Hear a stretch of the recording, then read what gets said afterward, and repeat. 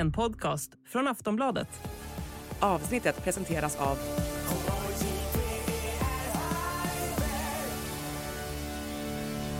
Stödlinjen.se, åldersgräns 18 år.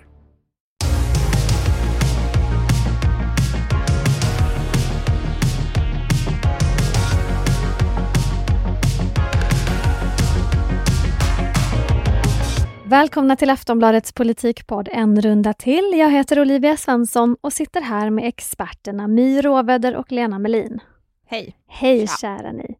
Ni ska ju få svara på lyssnarfrågor idag, det är det bästa ni vet. Absolut. Yep. Se vad det blir för klurigt idag. Vi ska börja utomlands faktiskt. Frågan från Gustav Johansson lyder så här. Donald Trump tacklar sig igenom skandal efter skandal och är ändå fortfarande en högst vital politiker med en massa fans och siktet inställt på valet 2024. Hade något sånt här kunnat hända i Sverige, att en politiker beter sig på det här sättet och ändå har ett politiskt liv kvar? Nej, men det hade inte gått. Alltså det hade ju inte gått att, för det första, om vi skiter i hans tid som president, men efter valet då som han förlorade, att säga att det var liksom att det var stulet från honom. Bara då hade ju liksom aktierna rasat ner till bäs i Sverige. En politiker som inte så att säga finner sig i att väljarna inte röstar som de gör. Och sen det här med just den här historien, om man isolerar den till det, då, så är det ju så att Donald Trump har ju köpt någonting av Stormy Daniels och detta vill han inte ska komma ut, och alltså har han köpt hennes tystnad, och det är det här handlar om, att han har köpt hennes tystnad. Inte heller det är själva frågan, utan på vilket sätt han har köpt den här tystnaden. Om han har använt pengar ur kampanjkassan eller inte. Men hade en person som Donald Trump ens blivit politiker i Sverige, tror ni? Men att köpa en kvinnas tystnad, oavsett om för vad han har köpt den, bara det skulle ju få bort vilken svensk politiker som helst. Ingen skulle ju rösta på den.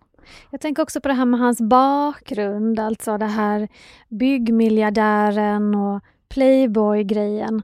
Du tänker att det är inte så hett för den svenska publiken? Vi har ju pratat lite grann här om att det bästa man kan vara här är ju snarare att vara ganska sådär vanlig och måttfull. Jag tror att det finns en annan stor skillnad här, och det är ju att i USA så handlar det om vem som har pengar att kandidera. Och i Sverige handlar det om vem som har ett förtroende från ett parti och får chansen att kandidera. Och det är ju två så otroligt skilda system, och ett sådant system skulle en sån person inte ta sig igenom, de skulle inte ta sig upp. Men jag tänker om man ska dra någon svensk parallell, så finns det ju ett parti som också, i Sverige, som också klarar sig igenom typ skandal efter skandal, nästan vilken skandal som helst, och det är ju Sverigedemokraterna. Och det beror ju på att deras väljare är inte så känsliga för det här med bristande förtroende och skandaler, för de stödjer och röstar på dem av andra anledningar, som missnöje och otrygghet och tanken om vart är Sverige på väg och sådär. Men jag tror ju aldrig att någon skulle nå upp den här nivån som Donald Trump. Alltså det går inte i det här systemet. Alltså det närmaste vi har kommit till Sverige, någonting som liknar Donald Trump, det är ju Ny demokrati i början på 90-talet, som ju också leddes av två affärsmän. Den ena med försänkningar i nöjesbranschen, det vill säga Ian Wachtmeister och Bert Karlsson. Men de blev ju en dagslända, de satt ju bara i riksdagen i 3 år. Det var ett väldigt kort drag under galoscherna. Ja, men just det var ju ändå, då var det ju ganska mycket drag under galoscherna. Häng med, nu hänger vi med. Här kommer vi, som hatar allt förmynderi. De hade väl inte heller, alltså jag tror till och med de skulle kunna sagt att valet var stulet, men det gjorde de inte. Jag undrar vad Bert Karlsson skulle säga om han lyssnar på det här och hör sig själv plötsligt bli Sveriges svar på Donald Trump. Det har nog hänt förut. Tror du det? Skulle jag gissa. Kanske piggar upp. Pella vill veta, hur små kan Liberalerna bli? Deras sämsta tid är ju nu. Usch, det är nästan lite sorgligt. De frågar sig nog också den frågan ibland. Hur små kan de bli? My? Ja, men de kan ju bli väldigt små. Skulle de åka ut ur riksdagen, det hade ju varit en skräll. De har suttit där sedan demokratin infördes i Sverige, varit ett statsbärande parti. Men om det nu skulle hända, då så skulle ju de kunna bli jättesmå, eftersom då slutar folk rösta på dem, för man vill inte slösa en röst på ett parti som inte kommer in i riksdagen. Så att de skulle kunna bli väldigt små. De är ju redan ganska små. Det får Du man ju ser säga. ingen undre gräns, är det du säger? Nej, men det finns ingen undre gräns för partier. Men jag skulle vilja invända mot den här frågeställarens idé om att det är sämsta tiden nu, för det tycker jag inte alls att det är. Vad är det som tyder på att den Ja, ändå för det är första ganska så okej? hankar de sig kvar i riksdagen, för det andra sitter de i regeringen. Så att det måste säga att det har funnits betydligt mörkare stunder för Liberalerna än den nuvarande. Ja, du är inte ensam med Pella alls. Nej, inte på det sättet att hennes fråga antyder att de kan bli hur små som helst, och det håller jag med mig om att så kan det bli. En lyssnare som vill vara anonym skriver så här. Jag såg en presskonferens med Elisabeth Svantesson och Jimmy Åkesson och de pratar om det här med folkräkning. Varför tycker de att det är viktigt och skulle de inte kunna lägga pengarna på något ännu viktigare? Sverige har ju en månghundraårig tradition av ordning och reda i folkbokföring och ordning och reda i mantalslängderna. Men till följd av ansvarslös migrations- och kravlös integrationspolitik i decennier så har vi i hög grad tappat kontrollen över hur många som bor i vårt land och vilka som bor i vårt land. Men de tycker det är viktigt därför de tror att de ska hitta en massa människor som inte har rätt att uppehålla sig här i landet genom en folkräkning. De flesta andra verkar tycka att det är dödsdömt, men lycka till. Det är ju spännande för att jag tror att i stort sett alla experter är överens om att det de föreslår inte är en folkräkning, utan att Skatteverket får mer resurser för att utveckla sätt att effektivisera jakten på människor som är folkbokförda på fel ställe. Enligt Skatteverket är det ju då 2% av befolkningen ungefär. De flesta är folkbokförda på rätt ställe, och det som är den skevheten i den här diskussionen egentligen, det är ju att politikerna pratar om att komma åt skuggsamhället. Men det är ju inte det som Skatteverket gör. Alltså de jagar inte skuggsamhället, de jagar människor som är felaktigt folkbokförda och som Skatteverket själv säger, som ska vara folkbokförda i Sverige, men som inte är det på rätt plats. Riksdagsledamöter till exempel har ju varit stor debatt om under liksom fram och tillbaka under åren, att de skriver sig på en plats för att kunna men bor på någon annan plats och på så sätt kan plocka ut ersättningar. Och jaga skuggsamhället, det är det ju polisen som gör. Så att det är egentligen liksom en skevhet i debatten när man pratar om vad det är man ska göra, och en folkräkning är ju liksom då att man skulle gå och knacka på varje dörr, och det tycker ju inte ens Jimmy Åkesson längre att det är det de kommer ge som uppdrag, utan nu är det ju mer så här, punktinsatserna ska bli mer effektiva. Men 2% felaktigt folkbokförda, om vi håller oss till det, så är ju 200 000 människor, så att det kan ju vara lite hösta hem i kommunalskatt för dem, en del kommuner. Absolut. Då Det kan man finns få ju in vissa lite kommuner pengar. som har större problem än andra kommuner. Men kan man tänka sig att den här anonyma lyssnaren menar just det där med att lägga pengarna på något ännu viktigare skulle kunna vara att då se till att skuggsamhället inte växer istället, eller att att det finns andra åtgärder som skulle kunna vara viktigare? Ja, det kan det säkert vara. Och problemet med skuggsamhället är att det lever i skuggorna, så man vet inte så mycket om det helt enkelt. Och sen en annan sak med skuggsamhället, om en del som man vet någonting om, det är ju de som då ska utvisas därför att de inte har rätt att befinna sig här i landet. Men många går ju inte att utvisa av det enkla skäl att deras hemländer där de är medborgare inte tar emot dem. Vad kommer det att kosta då, det här projektet med folkräkningen? Det var inte så dyrt, men... Jag ska lägga 500 miljoner på det. Och jag tror inte så här, det är ingen som tycker att det är en dålig idé att få ordning i folkbokföringen per se. Alltså det är ingen, Socialdemokraterna startade det här projektet liksom stärka upp det här med att se att folk är folkbokförda på rätt plats. Så där finns ju en blocköverskridande samsyn på att man behöver se till att hålla koll i folkbokföringen. Skillnaden är ju som sagt det här med att man beskriver det på ett sätt och att i verkligheten är det någonting helt annat. Så att vi får väl se. Egentligen kallar de det folkräkning bara för att ge Sverigedemokraterna en politisk vinst, för att det är de som har drivit den här frågan. Sen att det inte är en folkräkning de får, det kanske inte är lika nogräknande. Men nu har de drivit det så pass långt så att Åkesson och Svantesson står och håller en gemensam presskonferens, så nu får vi förmoda att det blir av, eller? Ja, men den verkan som åstundas kommer ju inte att bli av. Kommer de knacka på min dörr? Räkna Nej. mig? Nej. Jag tror inte du bor i ett riskområde för Nej, det räcker med att du fyller i blanketten. Socialdemokraterna har ju lagt sina hjärnor i någon slags kreativ marinad nu och presenterat sin nya satsning Riktning för Sverige. Det handlar om ett nytt stort socialdemokratiskt projekt som ska utgå från Sverige, hur det ser ut idag, och hur de ska kunna skapa en ny samhällsgemenskap inför 2030-talet. Och på en presskonferens med Magdalena Andersson och Tobias Baudin så lät det så här. För få människor i Sverige litar på att vi socialdemokrater har en förmåga att förbättra deras vardag. Det gör att vi har tappat bland LO-män, unga, och också börjat tappa både till soffan och nyans i utsatta områden. Och det är mot den bakgrunden som jag och partisekreterare Tobias Baudin idag presenterar ett nytt stort socialdemokratiskt projekt. Ett Sverige byggt på rättvisa, respekt och gemensamt ansvar. I grunden för att Sverige ska bli mer som Sverige. Vår lyssnarfråga kommer från en lyssnare som helt enkelt vill veta vad menar de med att Sverige ska bli mer som Sverige? De vill bara påminna om the good old times. När Tage Erlander var statsminister. Alla var glada. Alla fick skrivböcker i skolan och fick egna skolböcker också. Och det kostade gäster lite att åka på bussen. Och alla hade jobb. Kockalollasås, foffinantot, inga fikon, bobrororor, bobrora. Det är någon slags drömsamhälle de vill ha. Man kan kalla det för nostalgitripp också. Mm-hmm. Men alltså i grunden tycker jag att det här är en bra idé för Socialdemokraterna. Det är klart, de har suttit i regeringsställning 8 år. De är sönderregerade som alla regeringar efter 8 år.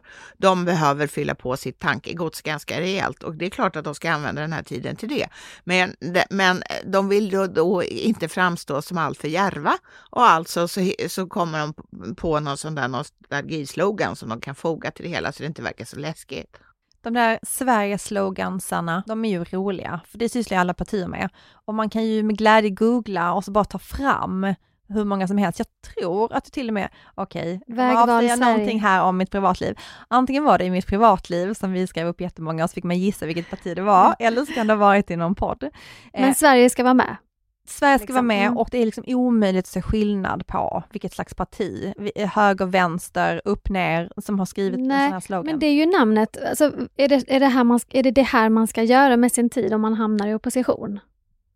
Ja, men det är klart att man ska, alltså att ambitiöst idéarbete ska man absolut använda sin tid i opposition till. Och Magdalena Andersson refererade ju också till någonting som kallas för 90-talsprogrammet som de tog fram under en oppositionstid på just 90-talet. Och det var ju väldigt radikalt.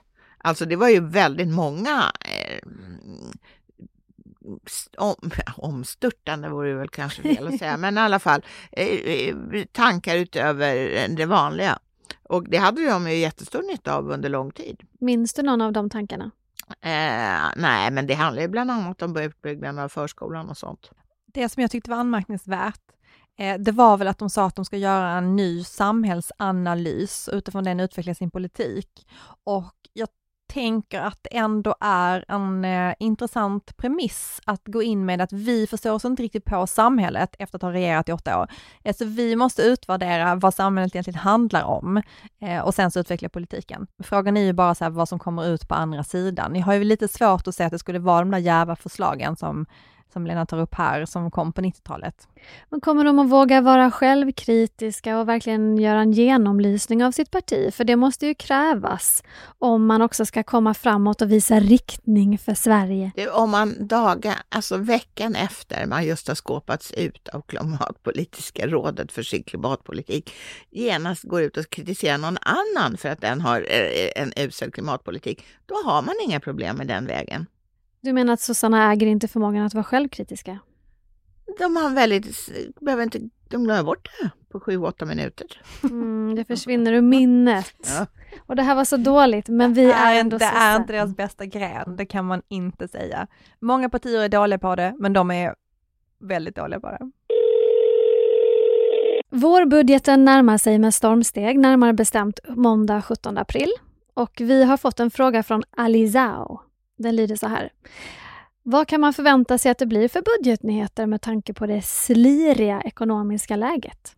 Jag tror inte det blir så mycket nyheter. Men... En del har ju redan presenterats om det här förlängningen av bostadsbidraget för barnfamiljer och året ut och sånt där. Och folkräkningen inom citationstecken. Så vi kan inte förvänta oss någonting omvälvande eller nytt? Alltså det är ju två saker som brukar, eller möjligtvis tre, som buntas ihop till begreppet vårbudget. Det är dels det som är vårbudgeten, det vill säga budgetramar för 3 år framåt. Alltså det är ju ingen människa som faller i trans för det. Men viktigt såklart för sättet att räkna hit och dit. Sen så kommer en tilläggsbudget inför innevarande år och det som kan träda i kraft vid halvårsskiftet. Och sen kan det också komma en extra ändringsbudget. Det kan komma också vid något annat tillfälle. Det är inte så att man har fått en indikation på att det är någon särskild grupp som ska premieras rent ekonomiskt framåt till exempel? Premieras ska ingen göra nu eftersom då går de ut och köper överprisade varor och förstör för inflationsbekämpningen. Det är stramt. Det fortsätter vara stramt. Stramt läge för Sverige. En fråga från Susanna. Jag tänker på detta med vindkraften. Det behövs ju jättemycket mer energi och såklart inte minst sån som går lätt att bygga snabbt och är grön. Men SD är tvärs emot i frågan och vill typ lägga ner den. M och övriga regeringen verkar vara helt på med vindkraften enligt devisen all energi behövs och svenskt näringsliv kampanjar så det står härliga till och kräver mer grön energi. Hur ska de få ihop det då? Det verkar vara lite motvind eller rent av en tromb i vindkraftsfrågan nu för regeringsbärande partier. Det tror inte jag att det är. För jag tror att Oskar Sjöstedt är lite av det här som man kallar en testballong inom partiet. Och det SDs ekonomisk-politiska talesperson. Och att det var ju han som varit ute och sagt att man inte ville ha vindkraft. Och för det är ju inte första gången han säger saker som partiet sen går ut och säger så här, vi menar inte riktigt så här. Det var bland annat, tror jag, kopplat till reduktionsplikten. Han hade också åsikt om att de typ skulle hoppa av det här samarbetet om de inte fick som de ville, alltså typ ner till 0. Det sa ju partiet sen att det inte riktigt var så och man satt fortfarande i förhandlingar och det var lite förhastade saker att säga. Så att jag tror att mer handlade om att skapa sig en förhandlingsposition. Det som den här regeringen däremot har gjort är ju att de har minskat subventionerna för vindkraft så att det har inte varit lika ekonomiskt, alltså de har ändrat de ekonomiska förutsättningarna och det skapar otrygghet i en bransch, så det är väl mer det branschen vill ha. De vill veta exakt vad som ska ske så att de vet hur de ska ställa sig och hur man och när och om man kan satsa på vindkraften. Så kommer det bli mer eller mindre vindkraft med den här regeringen? Det kommer att bli mer. Mycket än mer. det är idag, ja absolut. Ja, det är som Ebba Busch faktiskt säger. Alla energislag behövs. Är det så att den här regeringen är mer vindkraftsvänlig än den förra? De har ju inte varit det. Men jag tror att ställd inför verklighetens krav så har de blivit mer vindkraftsvänliga än de var förut. Och det gäller ju även havsbaserad vindkraft som är något dyrare då eftersom den är dyrare att bygga. Men å andra sidan är det ingen som blir sur över att de där tornen står där och snurrar. Utom fåglarna då. Mm. Sen tror jag också det handlar om att det har varit... De älskar att säga 2 tankar i huvudet samtidigt, men det har de haft lite svårt att ha för de har bara tänkt kärnkraft. Och jag tror att de här 2 tankarna kanske nu kan samsas lite mer. Så att jag tror inte heller att det här med att SD säger att de inte vill ha vindkraft, jag tror inte det kommer att påverka den här regeringen, för jag tror inte heller att SD är emot vindkraft egentligen. Lyssnaren C skriver, efter varannan dag-utdelningen som Postnord har börjat med så kommer det nu en straffavgift som snart lär höjas ännu mer. Tar våra politiker verkligen våra viktigaste samhällsfunktioner på allvar? Lena, du brinner för det här va? Ja, alltså jag tycker ju att det är jättemånga grundläggande samhällsfunktioner som politiken ställer sig väldigt passiv inför. Det är inte egentligen deras roll såklart att bestämma hur mycket det ska kosta att skicka ett paket till Blidö till exempel, där jag har fritidshus, utan det gör ju Postnord som är ett aktiebolag. De bestämmer det själva. Men att man ska få paket är ändå viktigt. Ja, Och där är det ju så att någon slags korrigerande faktor måste faktiskt politiken vara. Det kan inte vara så att till exempel Trafikverket år ut och år in inte kan leverera sina planer till de företag som bedriver järnvägsåkning, alltså järnvägstrafik. Du tänker på det här att man inte kan boka sina påskbiljetter och sånt? Nej, och inte julbiljetter och ingenting, därför att de inte kan tala om i förväg var de tänker jobba någonstans under sådana stora helger. Det är ju uselt. Och vad är det som har gått sönder? Nej, men det verkar ju vara som att de här olika företagen som från början har varit myndigheter, de verkar tro att de lever på 1800-talet och att man ska bocka och tacka för att man får, för det är så roligt att man kunde få åka en bit på järnvägen eller kanske få ett kort till påsk. Det ska man vara jätteglad för istället för att de faktiskt ska sköta service. My, varför kan man inte få post varje dag och åka SJ och beställa det i god tid? Nej, men jag håller med Lena att jag tycker också att det finns vissa samhällsinstitutioner som människor förväntar sig ändå att politiken ska ta tag i. Att även om det är så att det är en myndighet som sköter vissa saker så förväntar sig inte människor att om den myndigheten missköter sig så ska politiken inte göra någonting. Det kommer ju bli ett större problem eftersom det påverkar förtroendet för de svenska institutionerna, och i förlängningen så blir det ju också att det påverkar liksom förtroendet för politiker. Så nej, men jag vet inte, jag är ju själv från landsbygd. Jag vet inte om det här med varannan dags utdelning egentligen har varit ett så stort slag mot landsbygden. Det är ju otroligt lyxigt att långt ut på vischan liksom få sin post i postlådan varje dag och att det ska ha gått över natten och skicka någonting. Men vad händer om det bara blir en gång i veckan då? Ja, det har ju inte varit övernattsutdelning på jag vet inte när. Men andra sådana här grundläggande samhällsfunktioner som inte fungerat, vi behöver bara gå till förra året när folk tvingades vänta i 6-8 månader på ett pass. Det är inte klokt. Där staten har monopol på den typen av ID-handlingar. Det går inte att vända sig någonting och de gör inget. Alltså det tyckte jag var hårresande. Och det här, jag tycker det är lite samma stil. Det som lyssnaren kallar för straffavgift är till en början 1,50. Det är inte jättemycket. Men jag kan förstå den här farhågan att snart är det 10,50 och sen är det 150. Bara för att jag ska kunna få ett paket till där jag bor.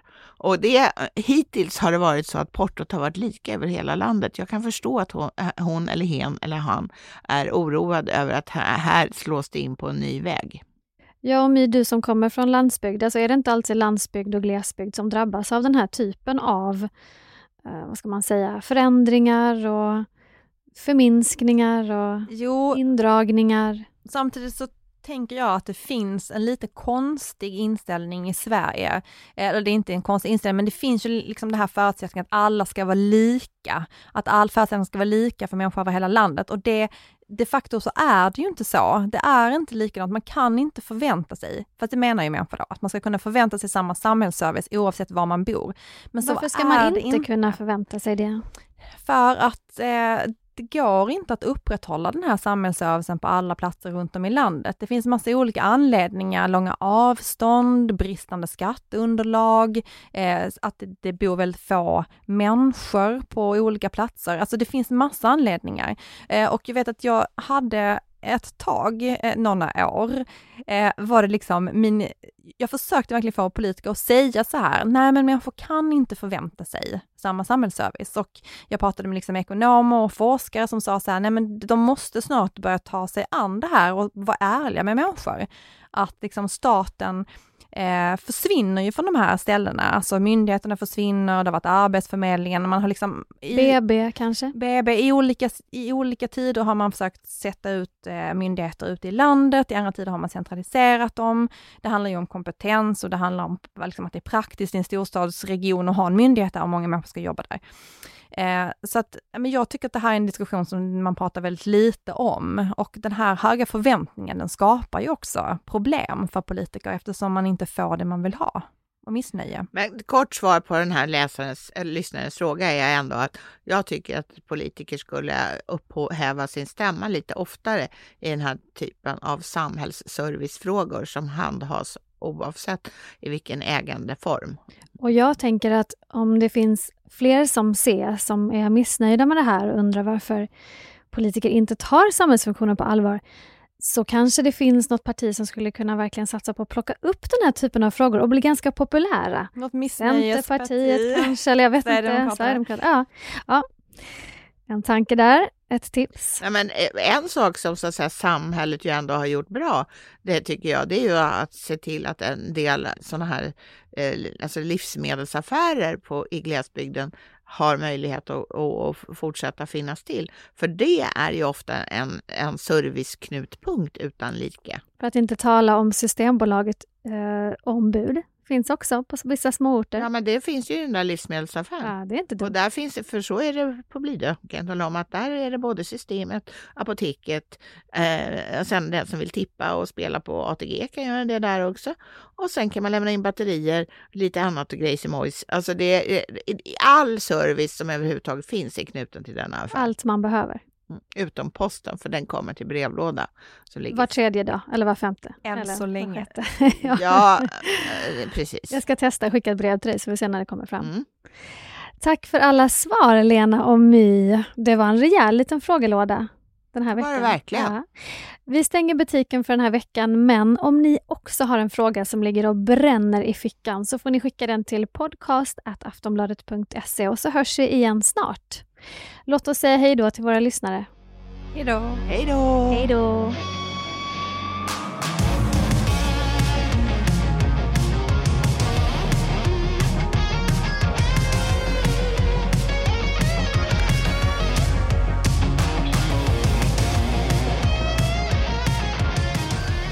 Du har lyssnat på en podcast från Aftonbladet. Ansvarig utgivare är Lena K. Samuelsson.